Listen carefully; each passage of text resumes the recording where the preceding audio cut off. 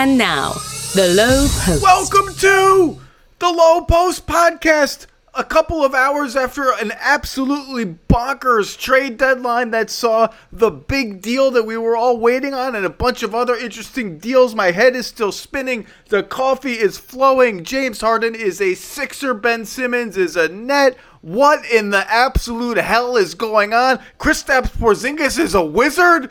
Bobby Marks, how you doing? What's going on? Oh man, just coming up for air here. Right? It's like I feel like the trade deadline is just like about survival, right?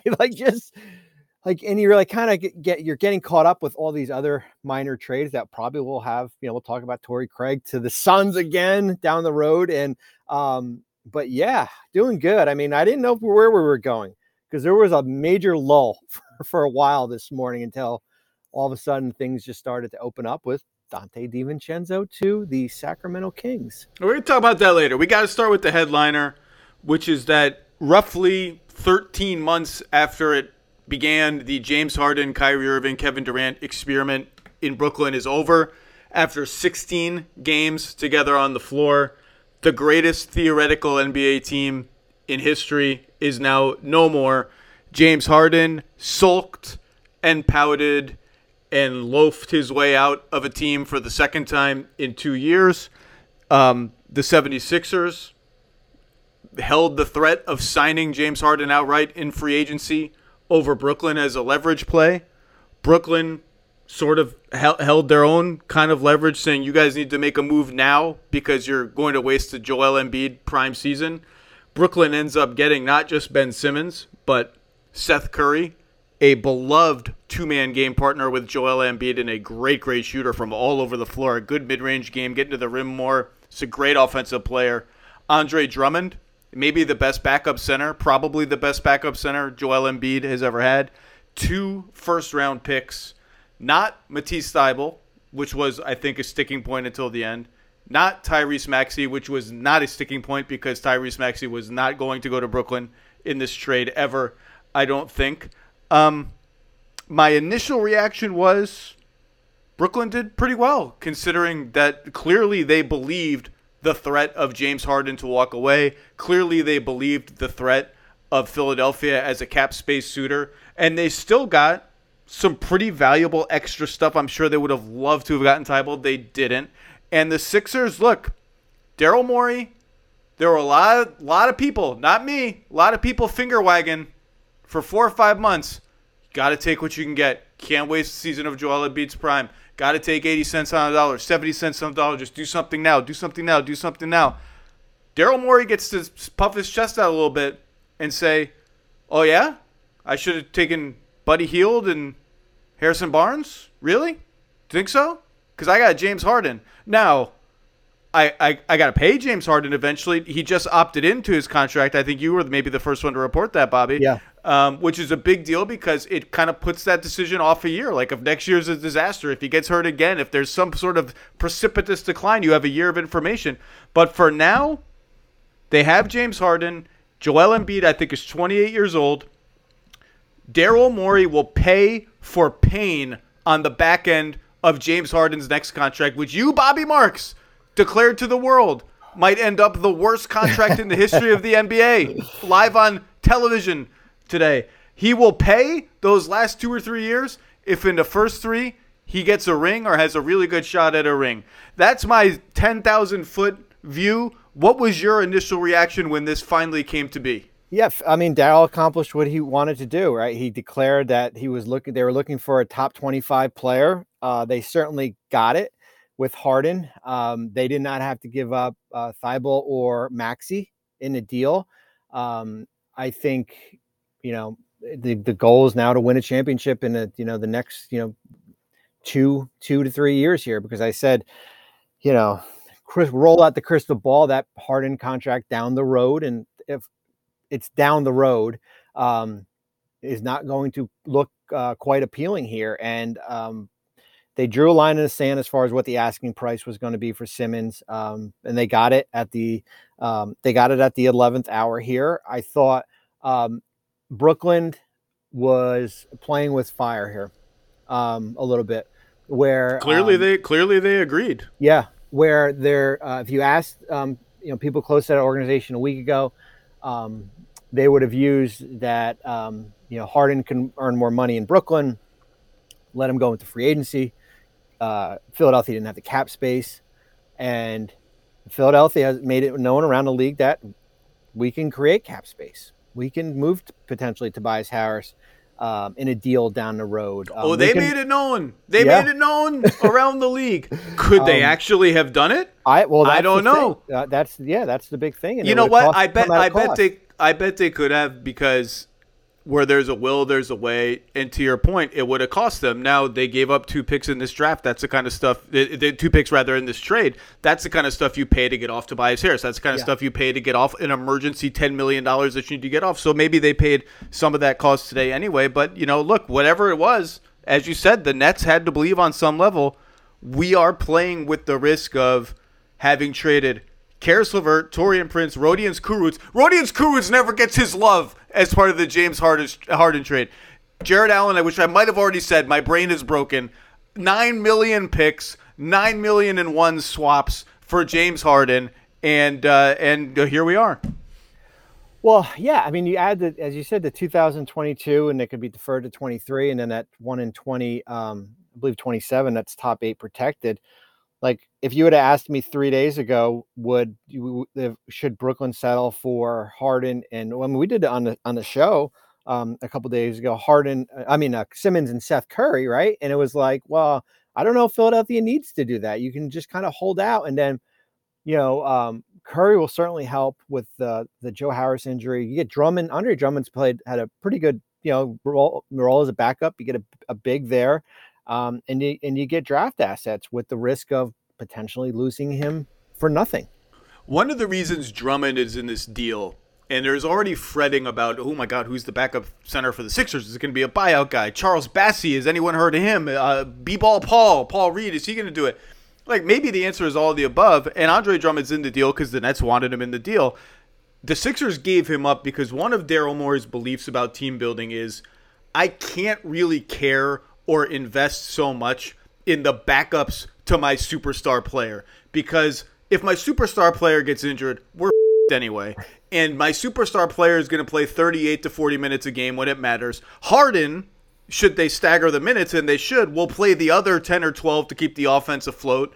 And I just can finagle a way to fix those minutes if I need to, having given up. I don't know how the hell we're talking about Andre Drummond. My point before was that the Nets had traded all of this stuff for James Harden, and I think they believed on some level he's going to walk and we're going to have traded everything. We got to get something now.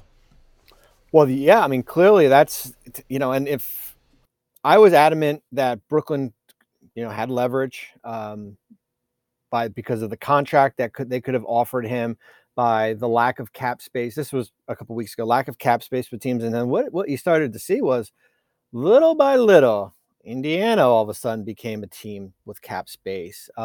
Portland all of a sudden becomes a team with cap space, and that small number now grows to 5. We don't know what Oklahoma City is still sitting on $33 million and potentially could have taken back Tobias Harris in the offseason. The salary floor calculation that doesn't come until July 1, right? So they still have or is that over? It freezes on the last day of the regular season. So they're done. The Thunder players, unless you go out and sign some, I don't know, some free agents out there and try to make up some of that money. I don't know where the hell the Thunder are. I think they played at home last night. I want video of Ty Jerome and Poku and Derek Favors and Darius Baisley going hog wild at the nicest club in the greater Oklahoma City vicinity tonight. I want money to be thrown in the air. I want all the trimmings. I want the most expensive bottles. We need to have video of how they react to this. Well, I wouldn't spend it all at once. All right. Like, let's see. They still got 2 months to go out and sign a Gabriel Deck type contract where you're giving him like $5 million this year. Is Presti going to get kidnapped? Is like Presti going to disappear for 2 months and the players will have kidnapped him? I don't know. The front office there probably wasn't happy that I tweeted out that the big winners was Oklahoma City, and they all can split $23 million. So it sounds like Ocean's 14. Like we're all going to split $23 million, guys. Are you in? I'm in. Are you in? Let's kidnap Presti. Or you have a big going away party or end of the season party here. But I mean, just going back to Brooklyn, I mean, we're changing back to the Nets here. And I think just my initial reaction is that it helps Philadelphia certainly now. And I think it helps Brooklyn for the future. Certainly I think the wild card for me is where Ben Simmons is physically. Certainly we can talk about the mental part of it, but physically, like game ready. When are we going to see him? It's a lot different than playing pickup and training and down in Miami or in Philadelphia to actually playing in game action here. Here are a couple of things I wrote when the Nets acquired James Harden. This is from the piece I wrote that day. Because remember, there were a lot of people being like, "You trade everything for James Harden. It's a no-brainer. It's risk-free, whatever." And I largely I think I think it was smart for them to get James Harden. I don't think today proves that the Nets made a mistake going all in for a third star. But this is what I wrote about the draft picks. That is an enormous amount of draft equity. Enormous. I don't care how good the team is now or how good it projects to be in 2023. Dealing that many unprotected draft assets that far into the future is a giant risk. It can ruin your franchise for years. If you don't win at least one championship, the trade can go down as a bust. Now, I think that is a couple of things on that. Number one, that time pressure has now been shifted to Philadelphia, right? The time pressure of we got to win now or this is a bust applies to Philadelphia. Number two, there was risk involved. It was not a no-brainer as proven by the events that have happened since. And not only today, but injuries in the playoffs, short-circuiting their playoff run. All of that is baked into this. That said, the whole argument of we have 2 stars, should we go get 3? I keep defaulting to the third star is a hedge against an injury, but it's also a hedge against this kind of calamity because you can trade that third star for other major stuff to round out your other 2 stars. And in this case, it's a third All-NBA player in theory and a bunch of the draft assets that you recoup. So I know that the Harden thing didn't work out. I don't think, though, that this is a referendum that somehow declares the idea of getting James Harden or third star X was a bad idea for the Nets. No, I don't. I mean, I think what it shows you is it's how hard roster building is, and as far as how hard it is to manage personalities and what you thought was really good, and we all agreed on it last January. And Harden came out in the off. I mean, I wrote as I was telling you, I wrote a 3,000 word article that was ready to go if he didn't get traded, and there was some of it was the quotes from the offseason and how much he loved being in Brooklyn, how much he loved the ownership group and Sean and Marks and Kevin, and basically said there was nothing to worry about. I mean, that was the one line from him. But as you know, like things change in a hurry. And I think that, sending out multiple first round picks unprotected will backfire on you, but you still have Kevin Durant there. I mean, we'll see what happens with Kyrie Irving. I mean, people always compared it. And I felt like when you were talking about it, you were like scolding me because it was about like the Boston trade of like 2000. Oh, sorry. I'm sorry. I know. And you're sitting in front of a green screen, like a Celtic green screen at our studio. Well, and also, and how about this? Even where my son goes to high school, the nickname's the Celtics. I mean, I just can't get away from it. It's like just following me like 7 years later to the day and everything. But I think when there's risk, that trade with Harden is different than Pierce because age, and we had no safety net. There was no insurance policy safety net. They have an insurance policy, a big one, a great one with Kevin Durant. He signed that extension, and I'm sure Kyrie will be back, and we'll see what happens with his player option, and that's a story for another day here. But nothing is ever perfect when you trade away future ones that are unprotected. I mean, just look at the Clippers, right? Like the Paul George trade to get Kawhi. All those are unprotected. You have an injury during the year. Something happens that what you think is maybe the 25th pick in the draft is now the 13th pick in the draft. So things evolve over time. Here's something else I wrote in that piece about the Nets acquiring Harden. This was about other teams that had sort of investigated, maybe should we look into trading with Houston, blah, blah. Harden's listless play and off-court flouting of Houston's training camp schedule and the league's coronavirus protocols, remember that, had several within those teams wondering if Harden, at age 31, 2 years from free agency, was worth upending their franchises. What would happen if anything was not to his liking? If he grew weary of their coach or soured on yet another superstar teammate? Would he pout and carouse? Yes, it turns out, yes, he would pout and do all of that. This is it for James Harden. This is the last stop on the train.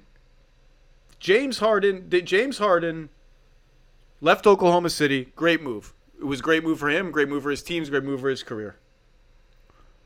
Forced the Houston Rockets to get rid of Dwight Howard. Fine, that worked out. Maybe, but it didn't work out with Dwight Howard, let's just say. Got Chris Paul, almost won the championship. Got tired of Chris Paul, forced the Houston Rockets at metaphorical gunpoint to make a catastrophically bad swap of Chris Paul and Russell Westbrook and 2 first-round picks and swaps and other stuff going out the door for Houston. Then decided after 1 year of failing again in the playoffs with Russell Westbrook, yeah, I'm done. I'm just gonna pout and play half-ass basketball until you get me out of here. Got his way to Brooklyn. That's where he wanted to go. Decided a year later, and not without merit.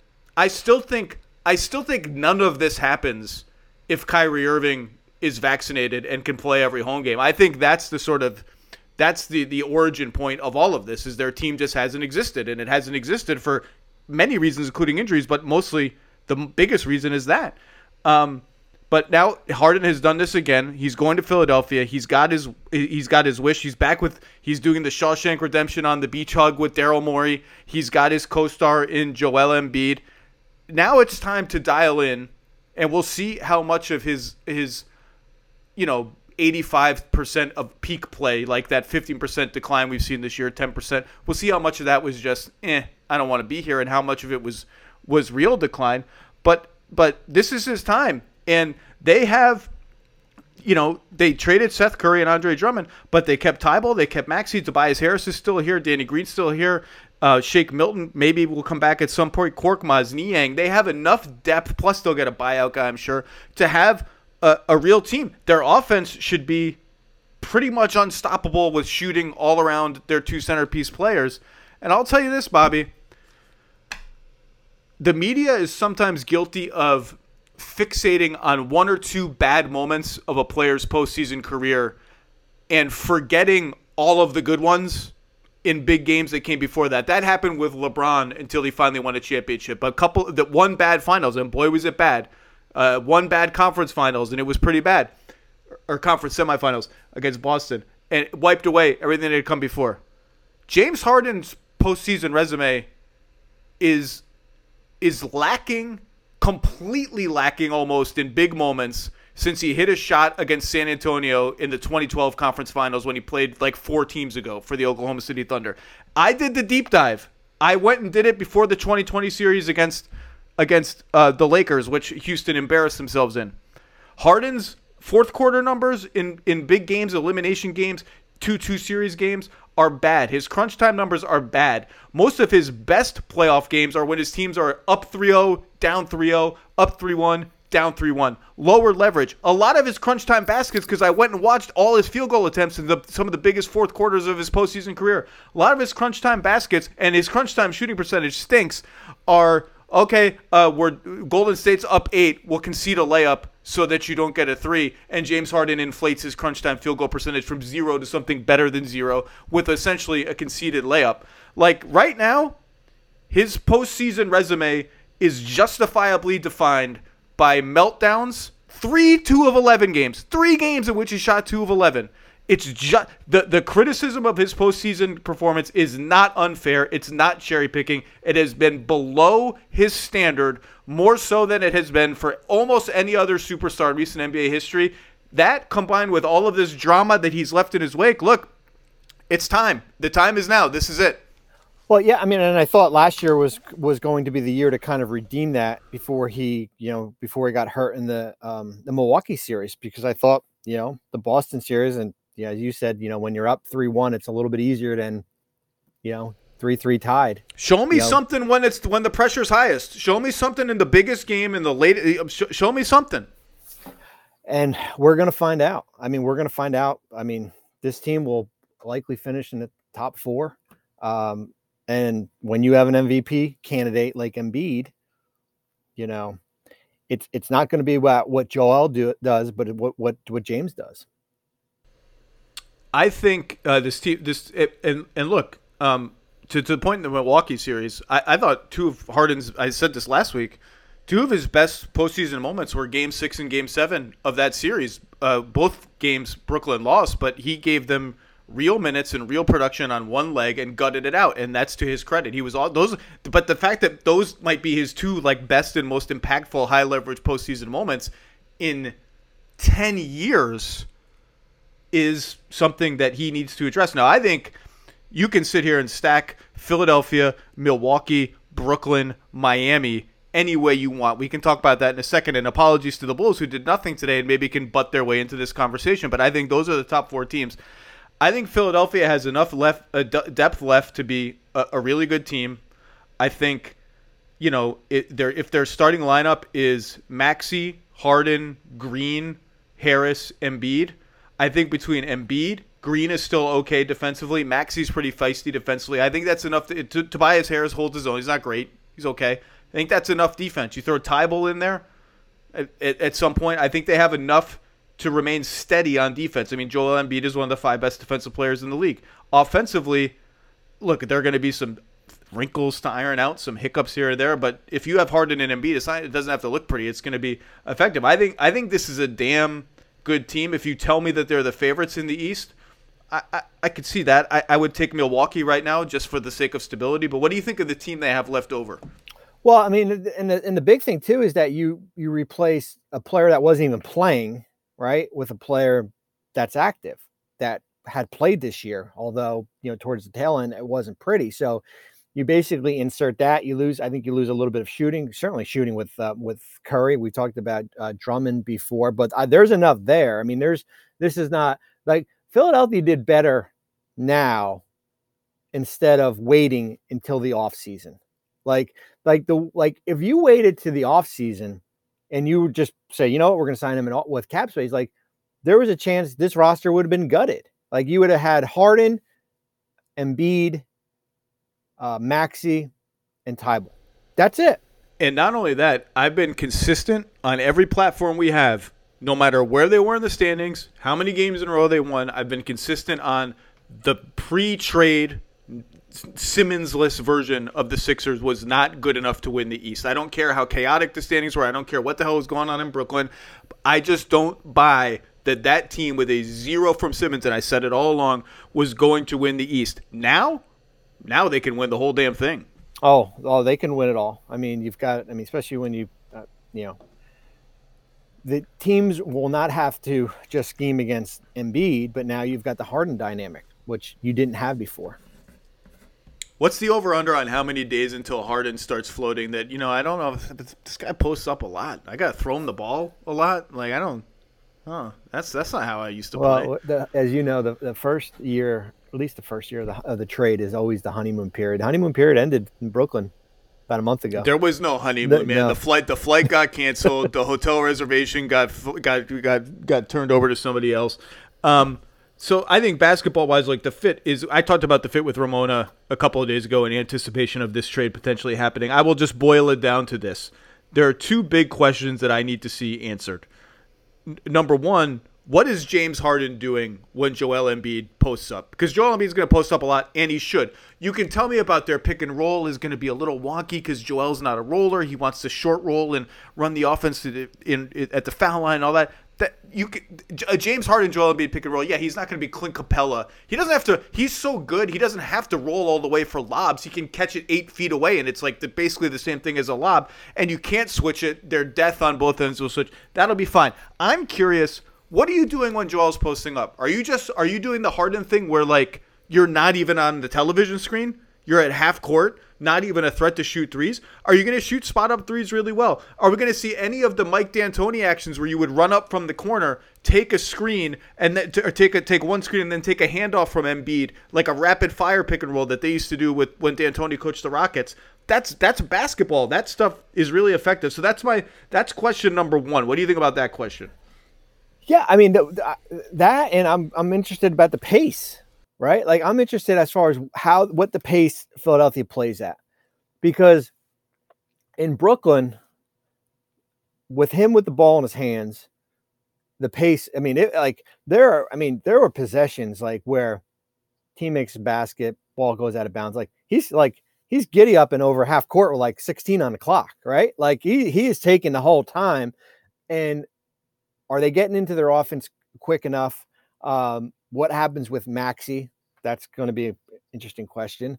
But yeah, I mean, I don't worry about Maxey because he's shown me enough this year. He started to take off the dribble threes, like not even when his defender goes under, but when his defender goes over. I think he's going to be fine. I think he's so malleable. You bend the defense and then kick to him on the weak side. He's attacking that gap. I'm not worried about him. No, I mean, but as we know, like what looks good on paper. I mean, I'm just like I want to see it, right? Like I want to see it on paper. We'll have a 2-month experiment before we get going into playoffs. We can, we'll be able to dissect it all there.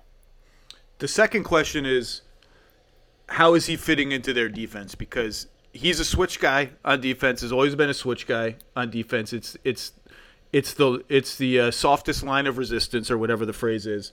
And the Sixers are not a switch team. Now you can switch 1 to 4, but teams are going to put Harden and Embiid in pick and rolls and say, let's see how you respond.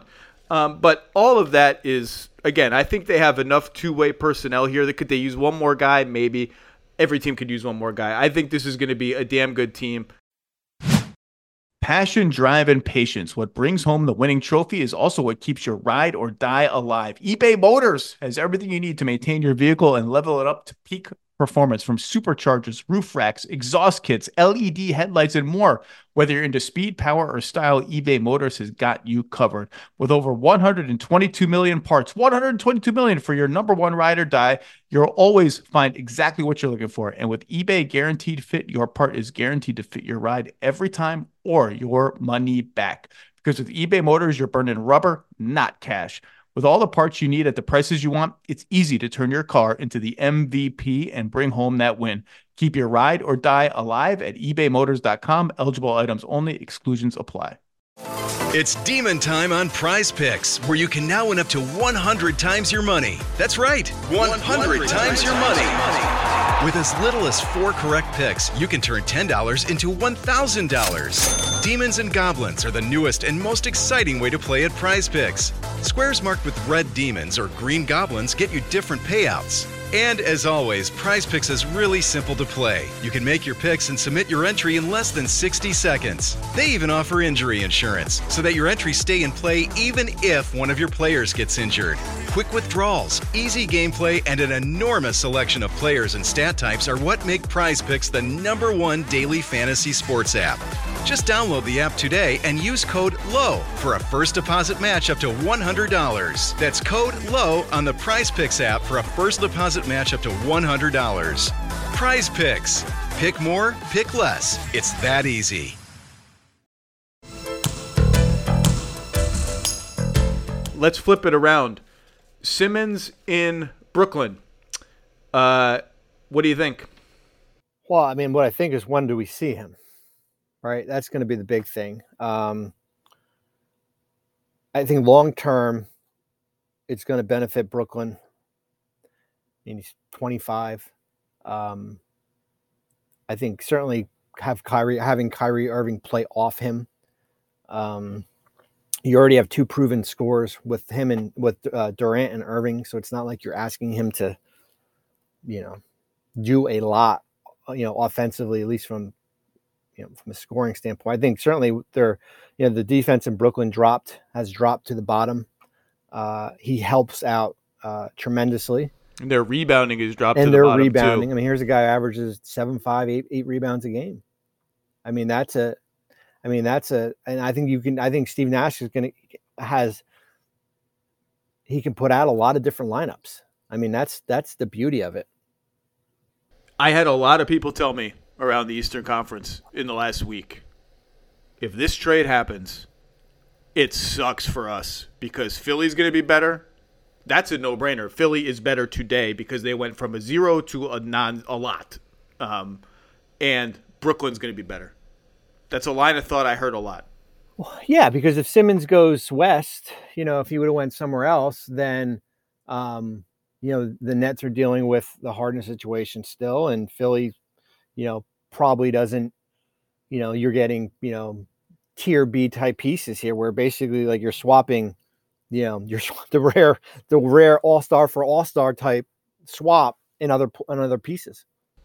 And I get the theory behind why people are saying, well, the Nets will be better, because the assumption is that had Harden stayed on the team, he would have just loafed through the season and checked out as he did in Houston. I don't necessarily buy that assumption. I don't think that would have happened had Durant come back and they started to play well. You can't check out of a potentially winning situation. That you can't totally. Maybe he could. I don't know. Maybe I'm being too generous. And the other thing is, Ben Simmons hasn't played all year. Okay, so how is he going to look? How much time are they going to have to figure it out?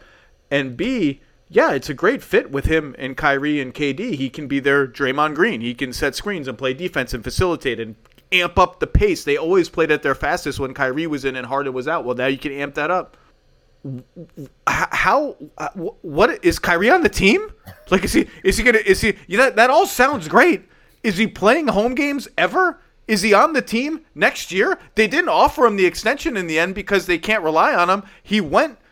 They traded for James Harden in part because Kyrie Irving just left the team for part of last season. He had his reasons for doing that. We all have our reasons for taking breaks from our professional lives sometimes, whatever. But how can I sit here and say, great fit, this team clicks into place and blah, blah. Like one of the pieces, I have no idea what I'm getting from him. I don't know is he going to be on the Nets next year? Well, and that's why I don't think we see Ben Simmons until Kevin Durant's healthy. I think that's just the reality, because you're not putting Ben Simmons on an island by himself at home when you don't even have Kyrie there, right? Like you can't do that. So that, I mean, having Durant and Irving on the court, whether it be a road game, I mean, I think you start them. I mean, I don't even know what the schedule looks like, but Durant and Irving have to be there when Simmons gets his first start. And you're right. I mean, like, it's funny. We talked so much at length about Harden, but like, what's going to happen with Kyrie? As you said, they didn't offer him that extension. What's going to happen with the vaccine mandate in New York? It's still in place. Still looks like it's going to be in place come May and come June. What's he going to do with that player option? So that's like the next. I think if you're Sean Marks, you're like, all right, let me just get through this, and then I'll deal with Kyrie later. Yeah, I mean, look, if you're rolling out Kyrie, Curry, Durant, Simmons, pick whoever's the center of Claxton, Aldridge, Drummond, that's a hell of a lineup.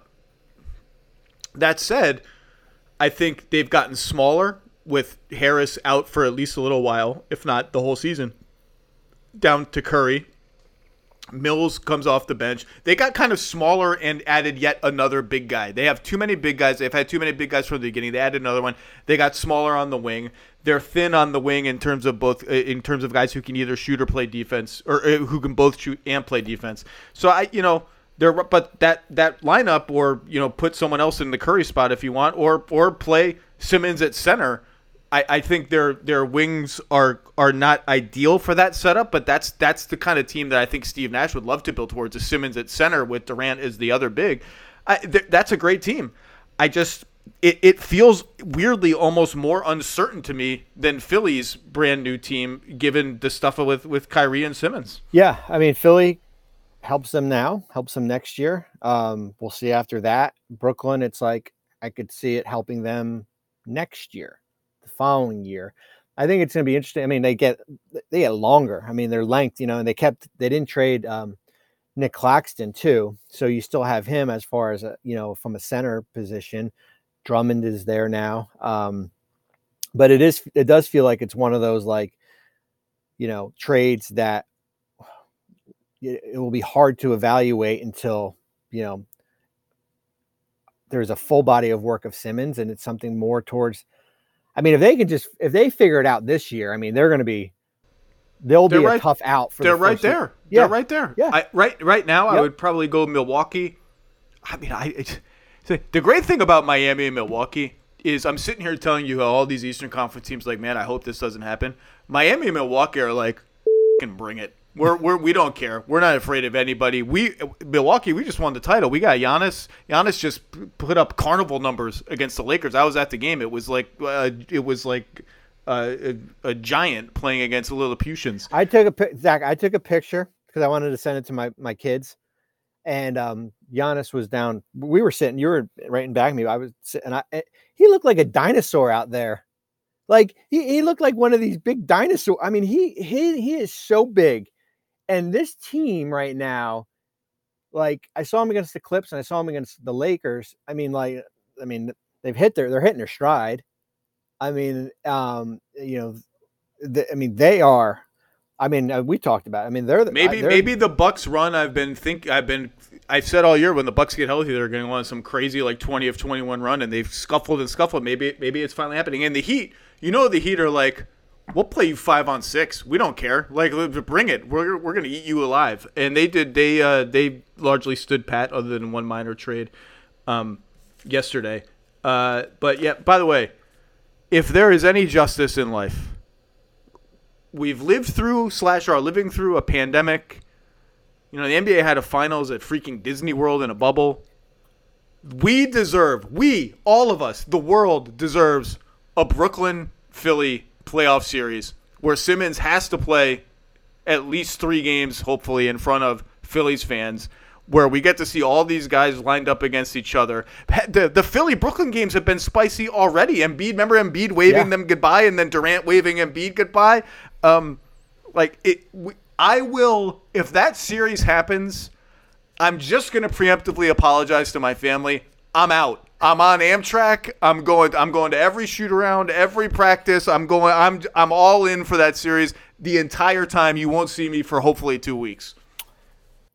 Count me in too. I mean, any of the, like, you look at the top 6 in the East and then sprinkle in a little Toronto and maybe Boston to that group. Charlotte, we'll see. I mean, you're looking at from 1 to 8.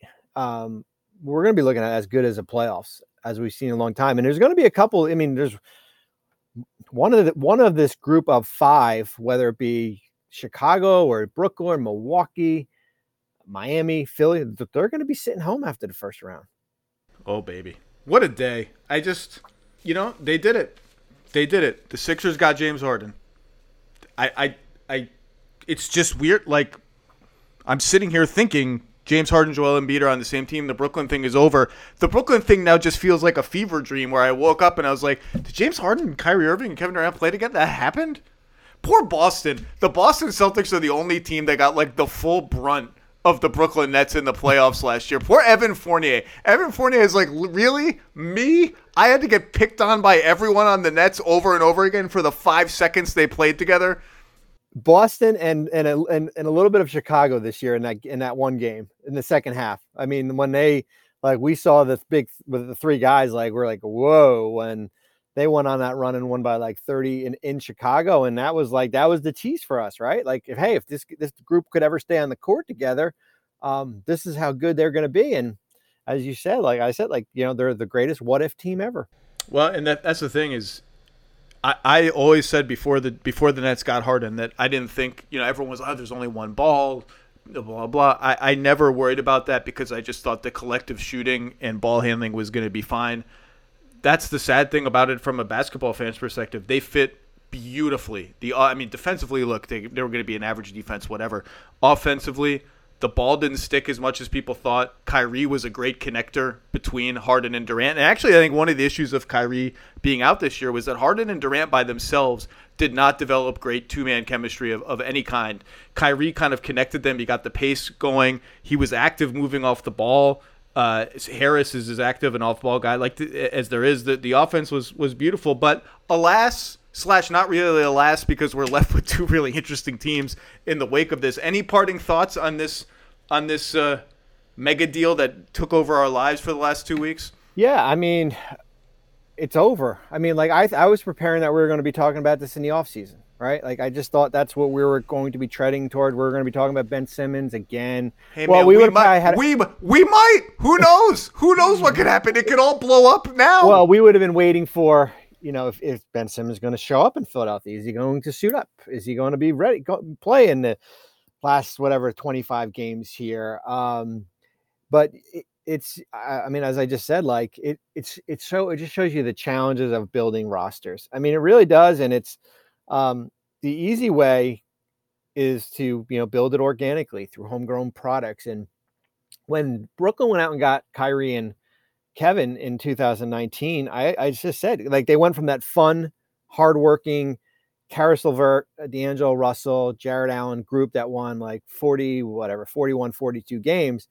I said, like, it's great with two all-stars, two all-NBA players, but like now you jump into when you jump into deep end with all NBA type players, man, it's just a different animal there. I think the only fun, I'm not saying this because I've talked with Sean Marks about this. I'm just making this up. This is not reporting. I just think if you gave him truth serum, the only fun Sean Marks has had since the day those guys signed is like the art of unearthing Kessler Edwards and Cam Thomas and making like the Day'Ron Sharpe trade. Like that's the only, the rest of this can't have been fun for 1 second. But here we are. They're still a contender. You can now stream the most MLB games on DirecTV without a satellite dish. Yes! Catch the clutch hits, strikeouts, grand salamis, web gems with nothing on your roof. So who's up there, whether it's roofers, Santa, birds, old-timey chimney sweeps, moody teenagers, thrill-seeking raccoons, watch out for them. You name it, they won't find a satellite dish. But you will find your MLB games on DirecTV. That means DirecTV is your home for baseball this season. Root with nothing on your roof. Yes, stream your team. Call 1-800-DIRECTV or visit directtv.com. Sign up today. Claim based on total games carried on sports networks. Sports availability varies by zip code and requires choice package. For the ones who get it done, Grainger offers high-quality supplies and solutions for every industry, as well as access to product specialists who have the knowledge and experience to answer your toughest questions. Plus, their commitment to being your safety partner can help you keep your facility safe and your people safer. Click Grainger.com or just stop by. Can we do rapid fire through some other trades? Let's go. I got my notebook. I thought the second most interesting trade of the day were the Dallas Mavericks trading Kristaps Porzingis, who has 2 years left at about $70 million combined after this one, to the Washington Wizards for Spencer Dinwiddie, who has been terrible this season and is in the first year of a 3-year contract. Yeah, 3 years. 3rd year's not a partial. The 3rd year is a weird one. Yeah, he's got like games played tied into it to protect it. And Davis Bertans, who has been so bad that he can't even get minutes for a Washington Wizards team in free fall. The Dallas Maverick, first of all, the Kristaps Porzingis trade to Dallas is now and forevermore the Tim Hardaway Jr. trade. It is no longer the Kristaps Porzingis trade. The Mavericks traded Dennis Smith, 2 first-round picks, DeAndre Jordan, Wes Matthews. Like, they traded all of that, those picks, all that. You now traded that for Davis Bertans and Spencer Dinwiddie. Just think about that for 1 second. What this trade is a clear signal that Dallas, who had to cut money somewhere, although they didn't really in this deal for next year anyway, to re-sign Brunson and Finney Smith, who's in the process, hopefully, of getting extended, that Dallas just wants out of the Kristaps Porzingis business. They just want out. They just want to get off of him. Now, they'll tell you, we think Dinwiddie will be better for us. It's a second ball handler that we've been craving, although Jalen Brunson's been filling that role just fine in our starting 5. Bertans will just feast off wide open looks from maybe the best passer in the entire NBA, non-Jokic division, or maybe even Jokic division. I don't know. And sure, those things could happen. This deal was made, at least if you ask me, just to get out of the Kristaps Porzingis business. So what strikes you about what? Forget the Wizards. For the Wizards, This is like a low cost, nothing flyer on high end unicorn potential talent. Maybe it makes Beal happy. Maybe it doesn't. For the Wizards, it's an easy sell. What does this tell you about the Mavs? Well, originally I thought Porzingis was going to go to Toronto. That was my original thought. Just talking to people on Wednesday night, that it was going to be a Porzingis, Dragic, and then kind of fill in, salary filler, future one. And it was basically just going to be a salary dump for Dallas. And they would have, they would have been able to stay under tax next year, bring back Jalen Brunson, Finney Smith, and kind of go in that direction here. Now you fast forward to now. Both players have not played well at all. I mean, I don't want to sugarcoat it, and maybe that changes with Dinwiddie. And I don't feel like Bertans has struggled since he signed the contract, and you still have $33 million tied up in next year with these two players, and you've got the Brunson. Can you make the argument that Dinwiddie gives you insurance if Brunson gets too expensive, and a team like maybe, I don't know, I'm just throwing it out hypothetically, Detroit comes in with a whopper Fred VanVleet type offer, like 4 for 72, 4 for 80 in there, and Dallas doesn't want to do that and gives them protection. Didn't Detroit just draft Killian Hayes and Cade Cunningham at back-to-back drafts? Like, why am I going all in for? I mean, Jalen Brunson's good. Yeah. You can't have enough ball handlers. Killian Hayes has not been good. I don't know. That one's – I guess I get it. I just wouldn't be that excited about it if I were Detroit. Yeah, I mean, so maybe, as I said, maybe that's insurance for for Brunson there. Porzingis, it's like one of the things that's hard in front office is like the trade didn't work. The trade didn't work. And like now you're just going to cut bait, take back salary, split up, I guess you could say split up the contract, but Dinwiddie and Bertans will be hard to move. Bertans got a partial in the last year of his contract here, but it was interesting. I mean, like I understand it from Washington's perspective, but for me, with Dallas, I think they just got tired of waiting on Porzingis. I think it shows a mature and clear understanding of what the Mavericks are and where they are in Luka Doncic's timeline and what they have to accomplish. Doncic is 22, I think, and he's already one of the 5 to 7 best players in the NBA. I think this is an obvious acknowledgement that Porzingis was not close to a number 2 star, probably not even a number 3 star. He's always hurt. He's hurt now as we speak. And that we might have to take a step back to take a step forward. Now, maybe they won't even take a step back because, again, he's missed a third of the games this season. I don't know, a lot of the games. But we've got to make ourselves a little more nimble in search of the flexibility. And I know that Dallas fans do not want to hear about cap space, and they do not want to hear about draft picks because they've had no success with either, really, other than Doncic. And Brunson as a second-round pick was obviously a home run. And you get credit, Finney Smith, undrafted, that's a home run.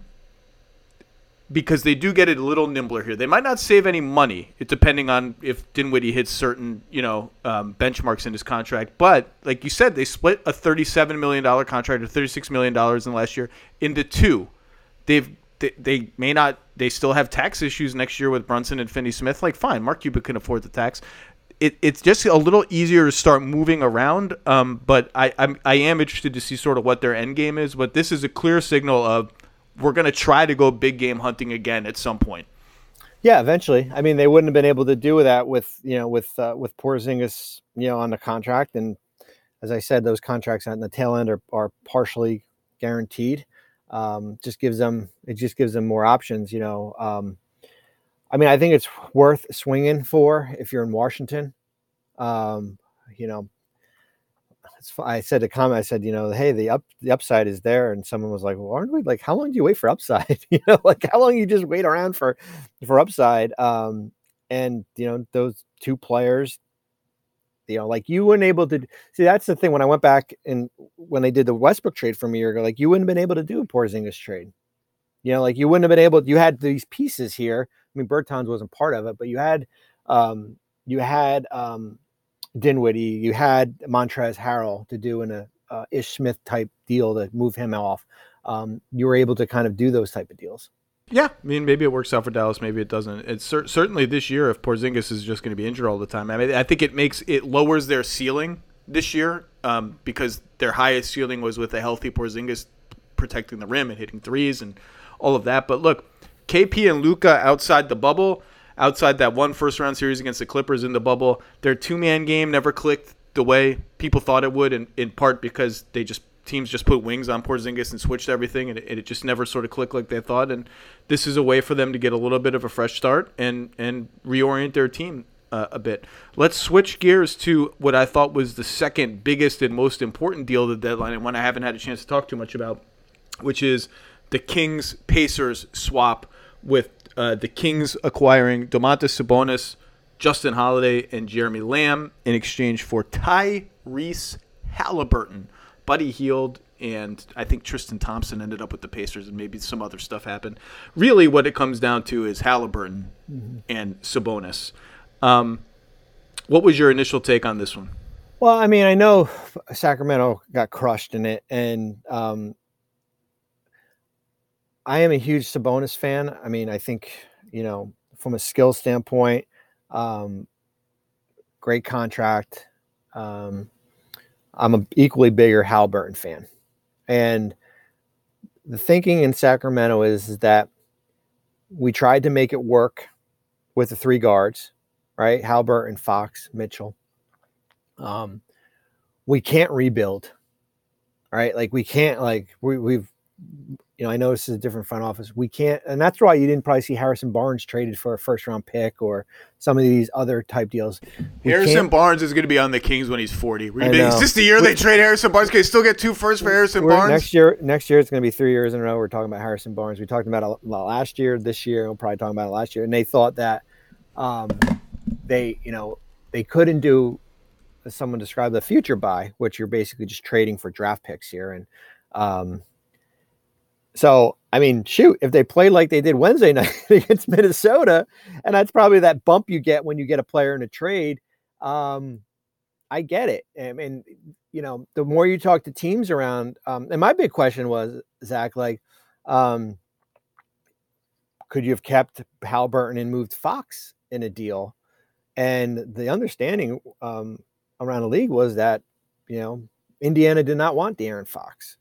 Halliburton, based on his play, based on his contract, had a tremendous amount of value for them. So I get it. I get it from Sacramento, and they're going to get crushed because here's a player that they drafted that wanted to be there, had just gone off the roof for 38 points against Philadelphia and, basically cried when he got traded.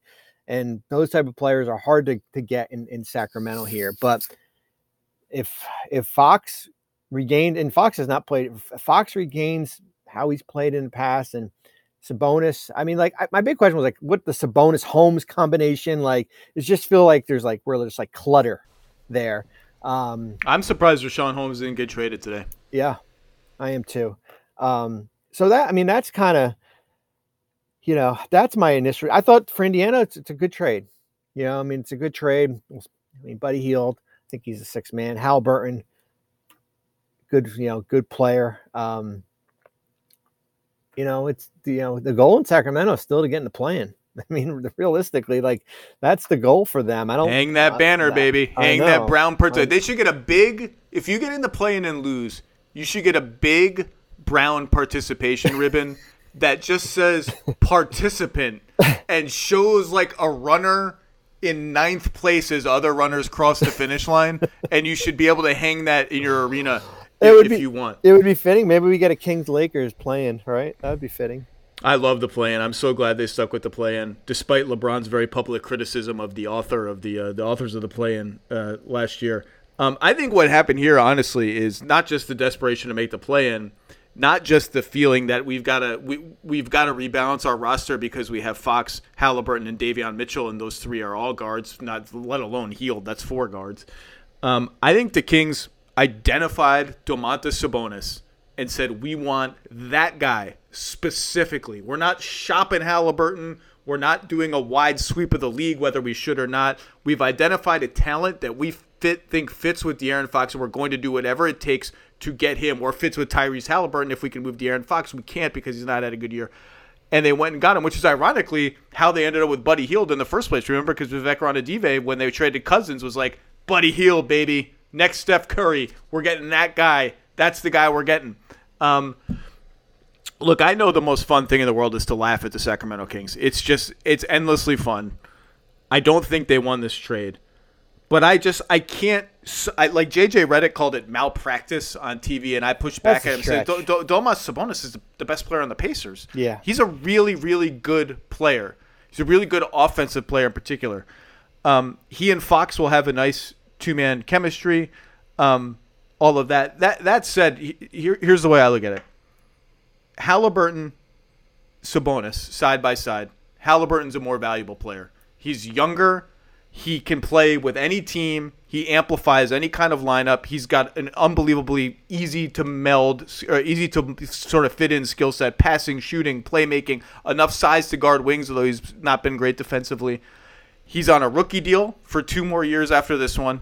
Then he's a restricted free agent. Sabonis is on a really good value contract right now. He can be an unrestricted free agent at the same time that Tyrese Halliburton is a restricted free agent. You going to max him out? Okay, well, so asset-wise, Halliburton is just clearly more valuable. And Sabonis, he's a center who needs the ball, doesn't really shoot jump shots, doesn't protect the rim. I think this has been his best season defensively. He's been kind of frisky defensively, but he's a so-so defender at best. And, it's just hard to build a really good team around that kind of player. And, Fox is not shooting it well. Davion Mitchell is shooting 31% from 3. They don't have their center is a non-shooter. It's a lot of non-shooting. I think this is the kind of trade that you can make a good team out of, or an okay team.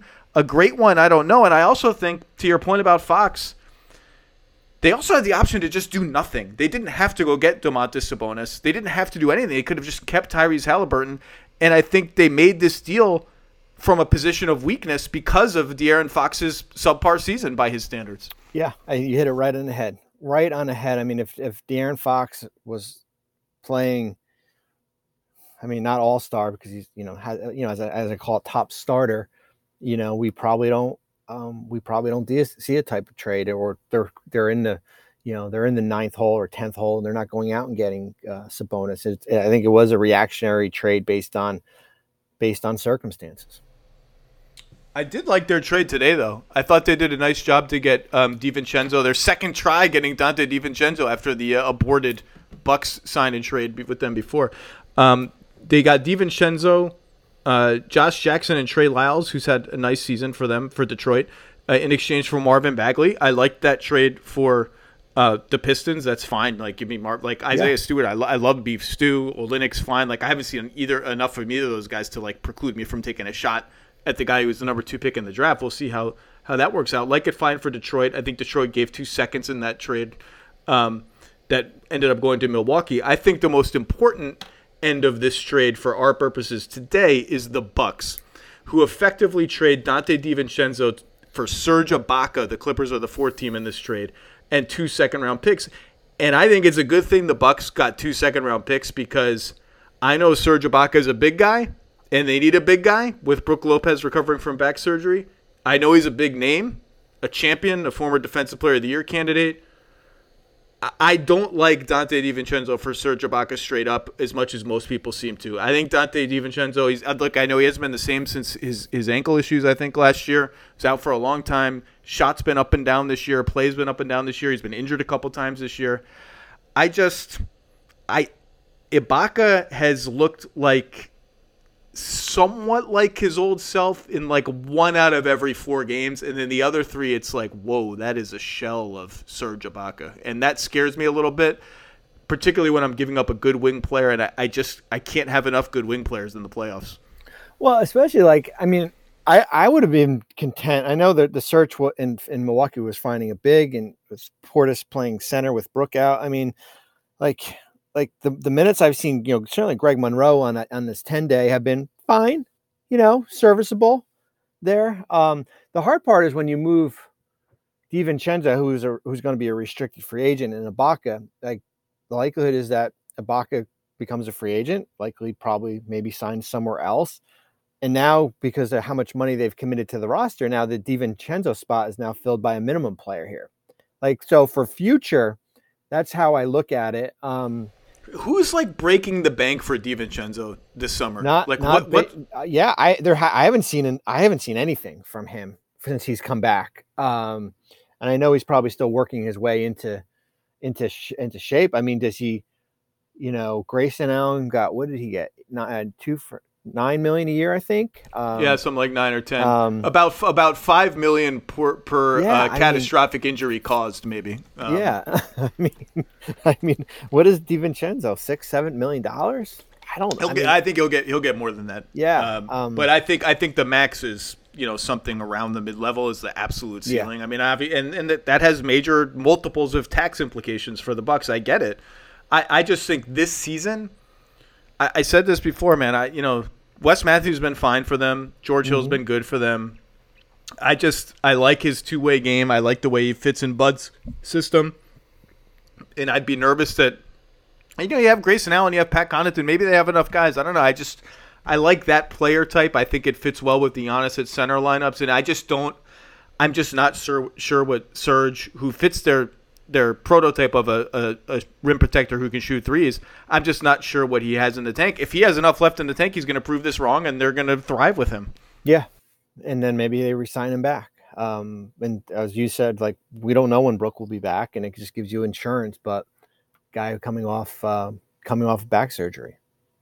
The Utah Jazz trade Joe Ingles, get well Joe, and 2 seconds for Nickeil Alexander-Walker, who the Portland Trailblazers had just acquired, for C.J. McCollum. So Nickeil Alexander-Walker does the thing where he's on 3 teams in 2 days. This appears to have been Utah's only move. They didn't trade another first. They had a future first to trade.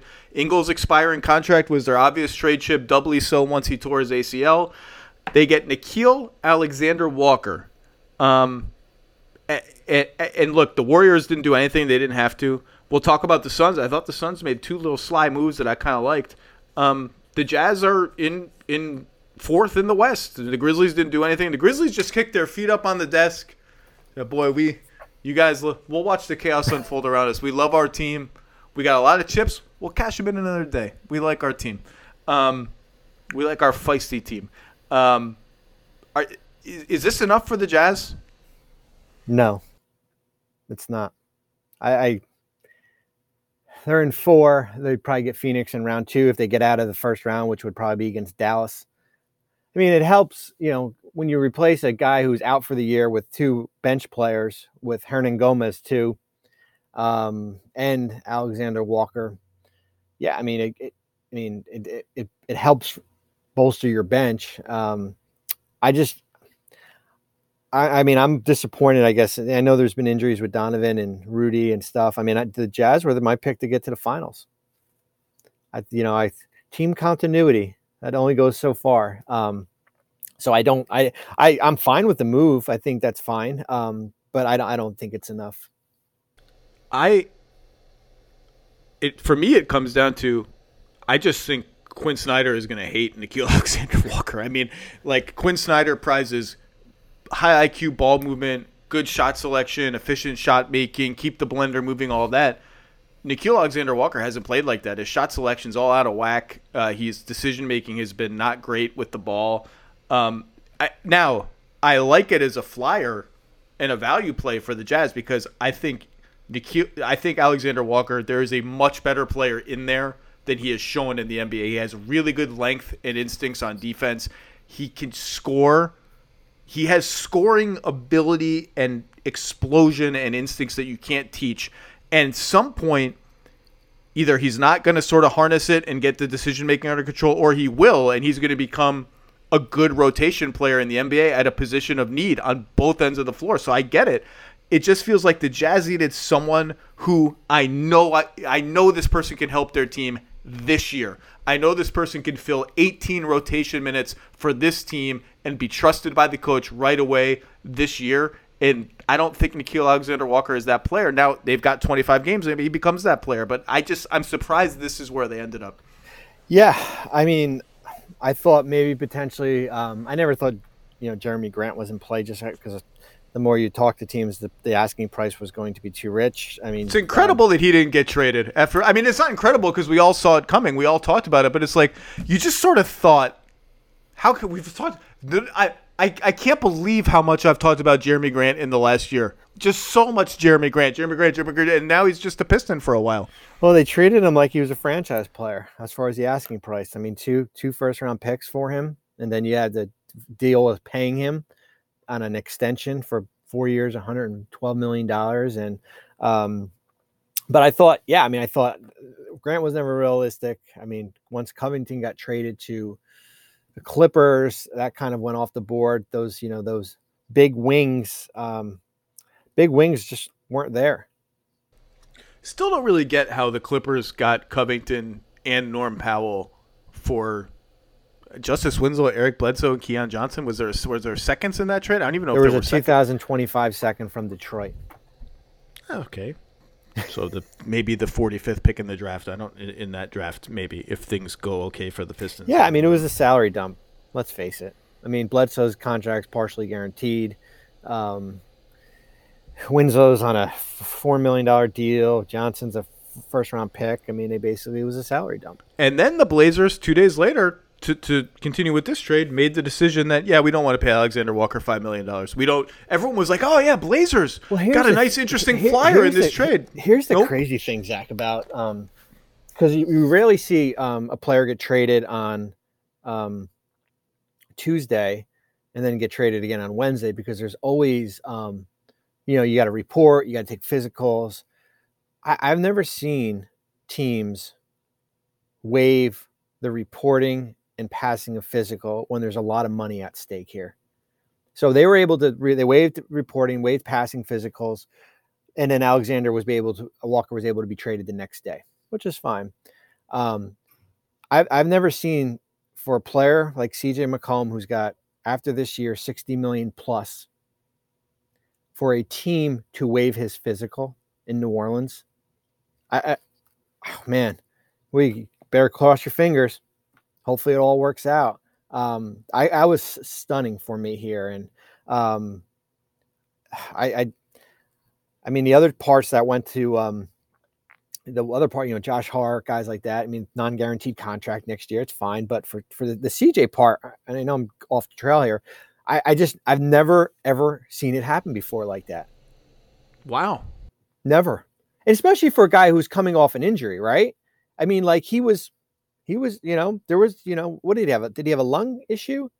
Collapsed lung. Yeah. I mean, like, maybe it was I'm sure it was part of the condition of the trade, that because Portland wanted to flip Alexander Walker, but if I was New Orleans, I would have been like, you know what? No, we want to take a physical on him. And that's just stunning for me. Here's who Portland has on the roster next year. Now, they did get a good pick, a potentially top 10 pick in this coming draft from the Pelicans, maybe, in this deal. So you can add that player in, and I think that's a nice get for them. I talked about this trade with Tim Bontemps already. I don't want to belabor it. But here's what they have on the roster. Damian Lillard, you heard of him. Yeah. Bledsoe, maybe. Hart, maybe. Both on partial or, in Hart's case, fully non-guaranteed deals. Anthony Simons, restricted free agent. For sure, he'll be back. Justice Winslow, Keon Johnson, Nasir Little, Didi Louzada, and Greg Brown III, and then a bunch of maybes, including Yusuf Nurkic, who's a free agent. I don't remember where I read it. Forgive me. I saw someone put out sort of like, well, Dame Lillard, Anthony Simons, Nasir Little, whoever you think is the four, and Yusuf Nurkic. Like, that's Josh Hart, Yusuf Nurkic. Like, that's pretty exciting for Dame. I'm like, no, it's not. No, that's not. That's in the West. That's Paul George and Kawhi coming back and Murray and Porter. That's not that exciting. I mean, it's exciting to watch. Like, I'll watch Anthony Simons and Damian Lillard light it on fire and then give up 1 million points on the other end. Like, that's cool. I'll watch that. But so Portland is how much cap space do they actually have if they renounce Nurkic? What's the most they can get? What are they doing with it? What's happening here? Yeah, I mean, I think that, with no Nurkic, waive Bledsoe, or figure out what to do with his partial. You keep Josh Hart, the Simons hold because he's a restricted free agent. I mean, you're looking at probably $35 million in cap space. That's in a really average to below average free agent market period. They could act like a team over. They've got that big trade exception. I think they go after, I know you don't want to hear his name again. I think they go after Jeremy Grant at the draft, because one of the concerns that I had heard was, although that Pelicans pick that they got back could be good, it's in that 5 to 14 range. There's no number attached to it. And from Detroit's perspective, they wanted to know kind of where it was. Like, they didn't want it to roll over to the following year, which it potentially has to do there. But here's my question. I said it on the NBA Today show. Like, you think Damian Lillard is going to sign up for a rebuild here? Like, you think he's going to walk in and be like, yeah, I'm good. Just kind of retool with draft picks, and, we'll see what add guys and, sign fringe guys in free agency here. Like, they've got a window from, when the offseason ends to the start of free agency to get it right and shape the roster around him. And I think that's going to be extremely, extremely difficult. Look, stranger things have happened. NBA team building is unpredictable. Ask the Brooklyn Nets and Philadelphia 76ers, right? There is a universe in which they nail that draft pick from the Pelicans. Like, someone walks in and has like an Evan Mobley-like impact on – I'm just saying, there are universes in which this happened. There are not very many of them, but there is a universe out there. Nasir Little makes a leap. I think Simons is ready to average 20 a game in the NBA on efficient shooting. So that leap happens. You re-sign Nurkic. You trade for Jeremy Grant. Jeremy Grant just kills it. And then you add one free agent. And all of a sudden you're like, hey, we're a 48-win team. Pretty good. Got some upside. But that's like if everything goes right and you're still behind all these other teams in the West. The more likely scenario is you're not that good. You're waiting on some of these young guys like the draft pick you make, like Simons, to enter their primes or get close to their primes. And by that time, Damian Lillard's 35 years old. And, they're trying to thread a really, really small needle with this kind of immediate retool. It's possible. It's been done. It usually takes just one incredible stroke of luck, including, by the way, how the Blazers acquired the draft rights to Damian Lillard for Gerald Wallace. I'm sorry. Don't remind me. Talk about knee-jerk reaction trades. Hello. Oh, yeah. It usually takes, to bridge eras like that without bottoming out, usually takes like an unbelievable home run, like trading for Kawhi Leonard on draft night and having it be a home run. Like, it's just not something you can bet on. Yeah. So look, you mentioned like you thought we were going to be talking about Simmons and Harden all summer. I worry for Blazers fans that we're going to be talking about Dame all summer, because I just don't. You can tell me, you can say whatever you want today. The Joe Cronin, the GM, said we're building around Dame. Dame can say whatever he wants about not running from the grind. Steve Nash said like 4 times in the last week that we're not trading James Harden. I don't see Dame signed. If you ask me right now, is Damian Lillard on the Blazers before when next season starts, and you made me put money on it, I would put money on no, he's somewhere else. I agree. I don't feel confident. I never feel confident in these bets, but that's what I would do. I agree, because I know how hard it is to build if it's going to be either through free agency and the draft and based on where the Western Conference is. I mean, the Western Conference will be so much better next year, than it is this year. And, I understand basically like this roster as how they had constructed it. They've hit a fork in the road and to tear it down and stuff. But it's going to be really, really difficult, as I said. And that's my concern. My concern is there. My concern, I think, certainly what happens in Washington with Bradley Beal. That's something we'll talk about, I'm sure, in the offseason as far as, what does he want to do? Is he content as far as, signing up long-term there? A couple more and then we'll let you go. You surprised the Lakers didn't do anything today? I know you're not, because you've been saying, what do they have to trade? It's just math. They got nothing to trade. But I just got to tell you, Bobby, after that Bucks debacle the other night that we were both at, then you lose to the remains of the Blazers. We can't even call the team that beat the Lakers last night the Trailblazers. There's something else. And after that Bucks loss, I've never seen LeBron that dejected and just come out and say, like, we're so far from that team. We can't even sniff that team. We're not even blah, blah, blah. We got to do something. Dave McMenamin reports that there's an urgency within the players to shake things up at the trade deadline. I know that they just had this THT none and a first in the distant future to trade. I just they'll work the buyout market. I'm surprised. I'm just surprised. You're not, I guess. No, I mean, I'm not surprised just based on what they had. What I'm,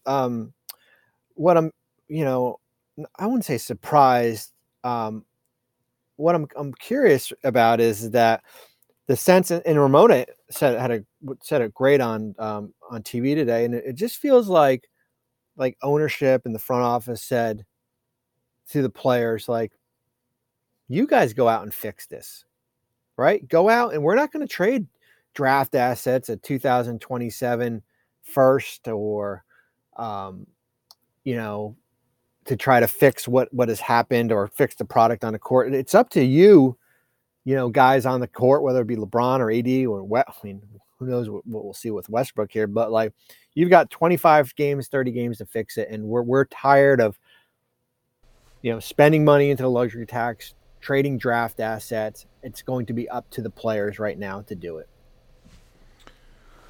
The deal that I liked that someone on the periphery of it threw at me was, so I heard the Lakers never really discuss Wall for Westbrook because of the Houston demanding the pick. Fine.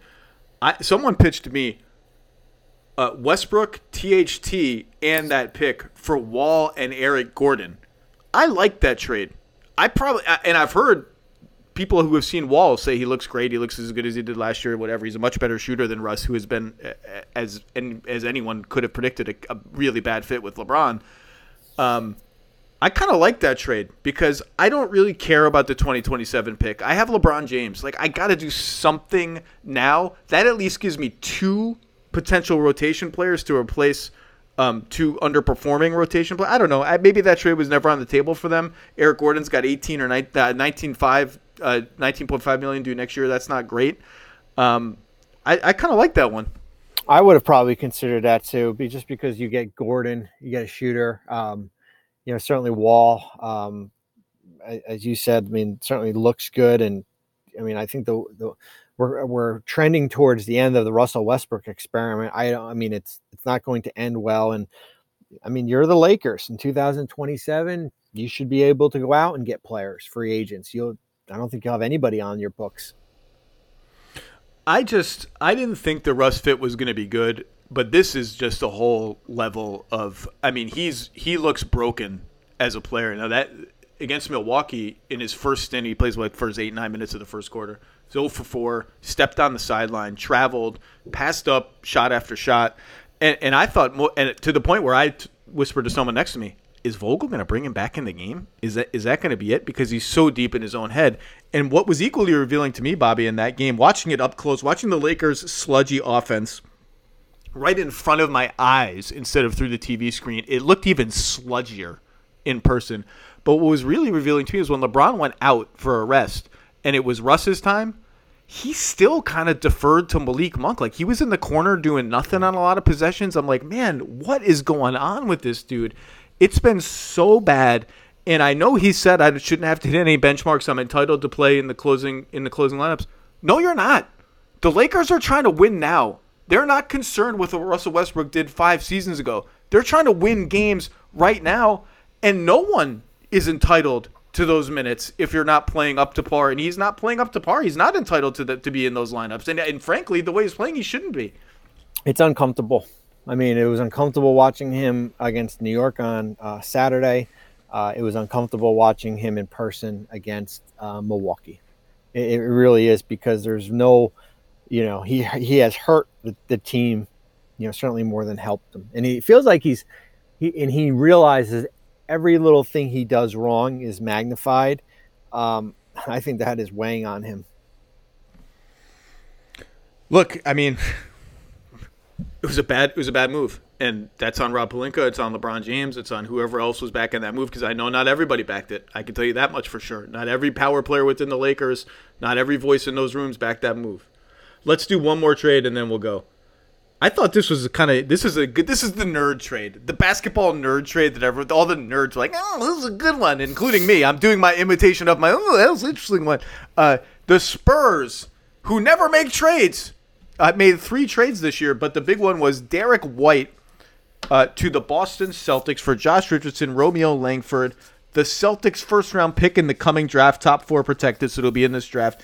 The right to swap picks with the Celtics in 2028, first-round picks, top 1 protected. So if Boston has the number 1 pick, you can't swap it. Anything else you can swap it, which I think is kind of a sneaky little valuable little treat, little cookie, little chocolate chip to get in that trade.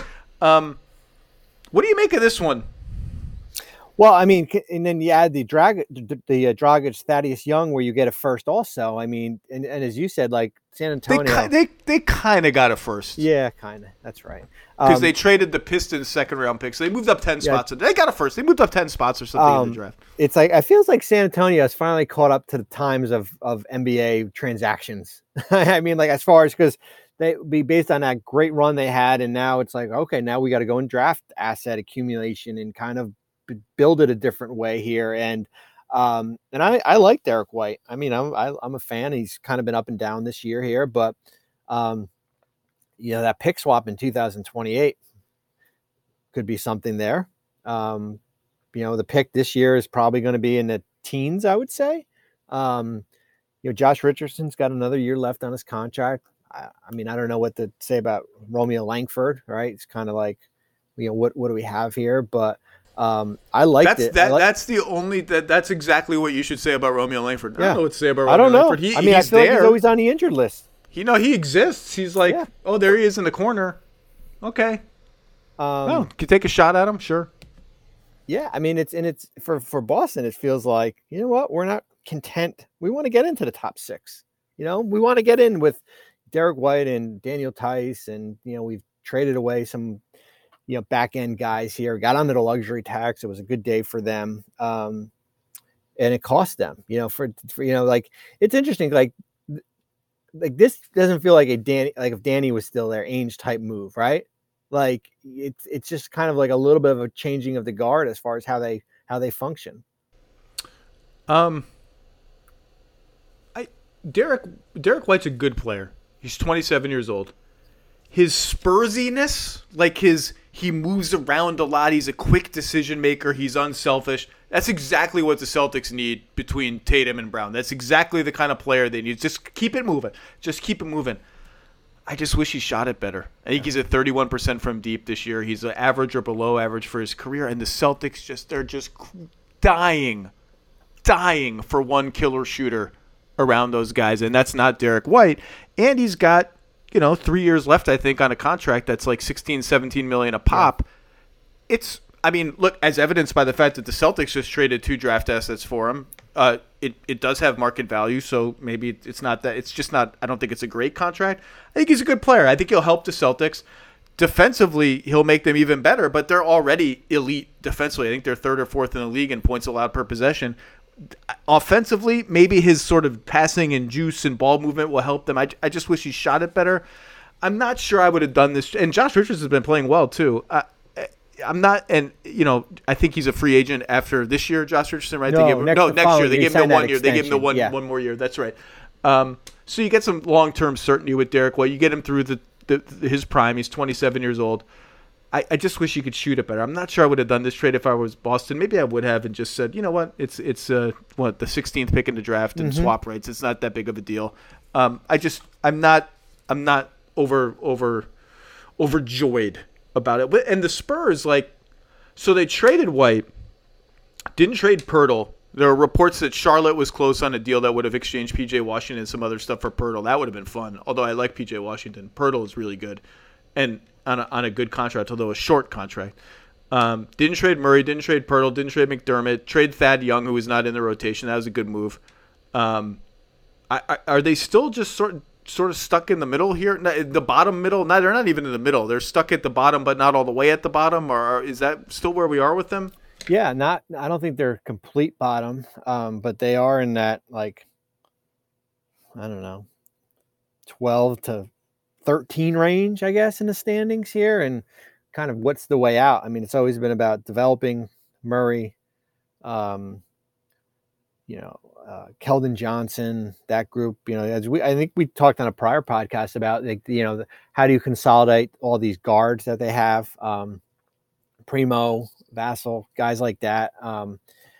So, and it feels like it's going to go through, I guess retooling is going to go through the draft. I mean, here's another team. Like, what do you think? They're going to be sitting on cap space, 40 million potentially here.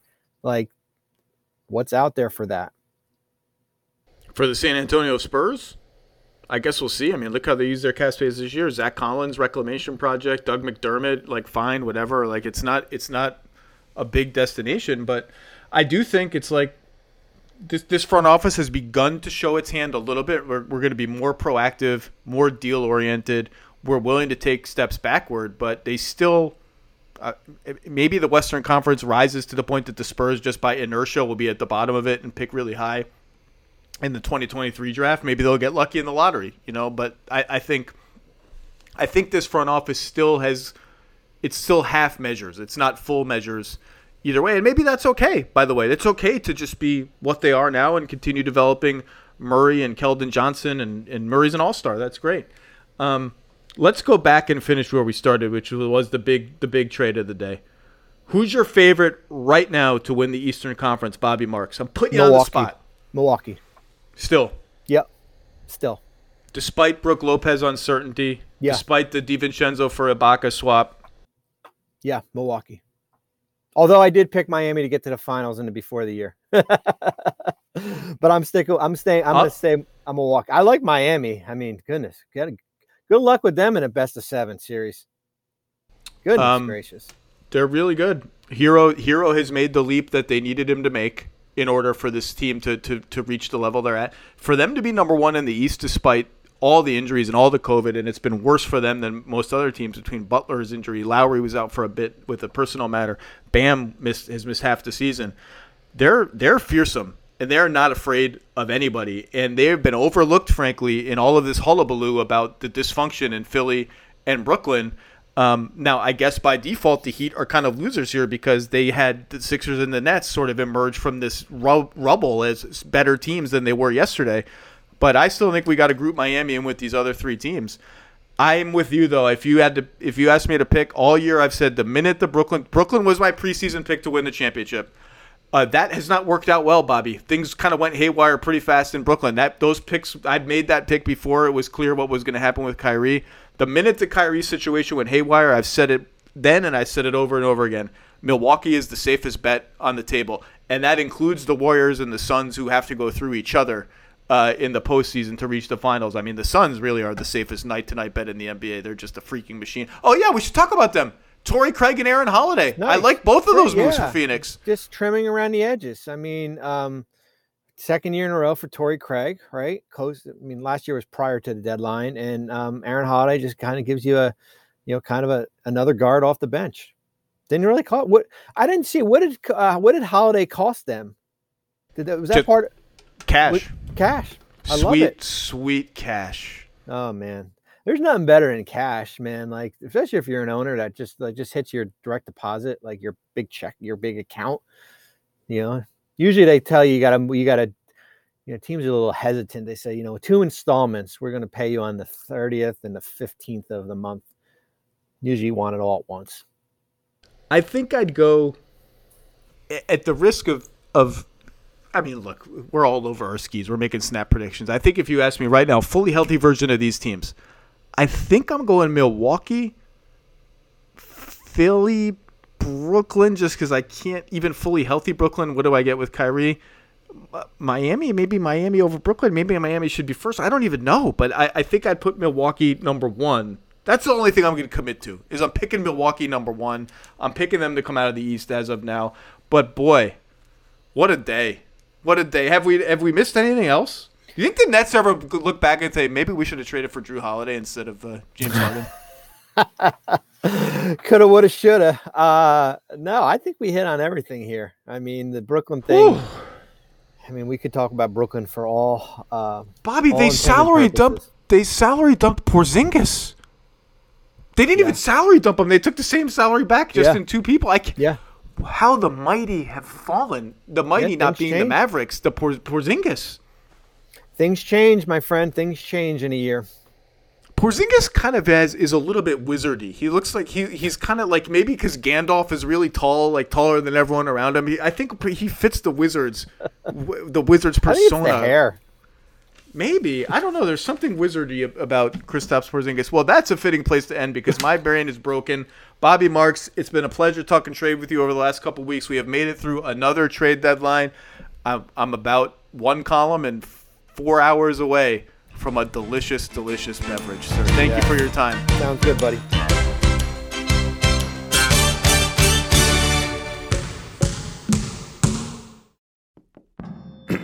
ESPN Tournament Challenge is here. And guess what? I'm doing my bracket right now. Making picks, predicting upsets, winning my bracket group, and leaving my old life as a part-time voice actor behind. Hey, you never know. And if I can do it while recording this awesome commercial, you can too. Anyone can bracket. Download the ESPN Tournament Challenge app to play the #1 bracket game. Presented by Capital One.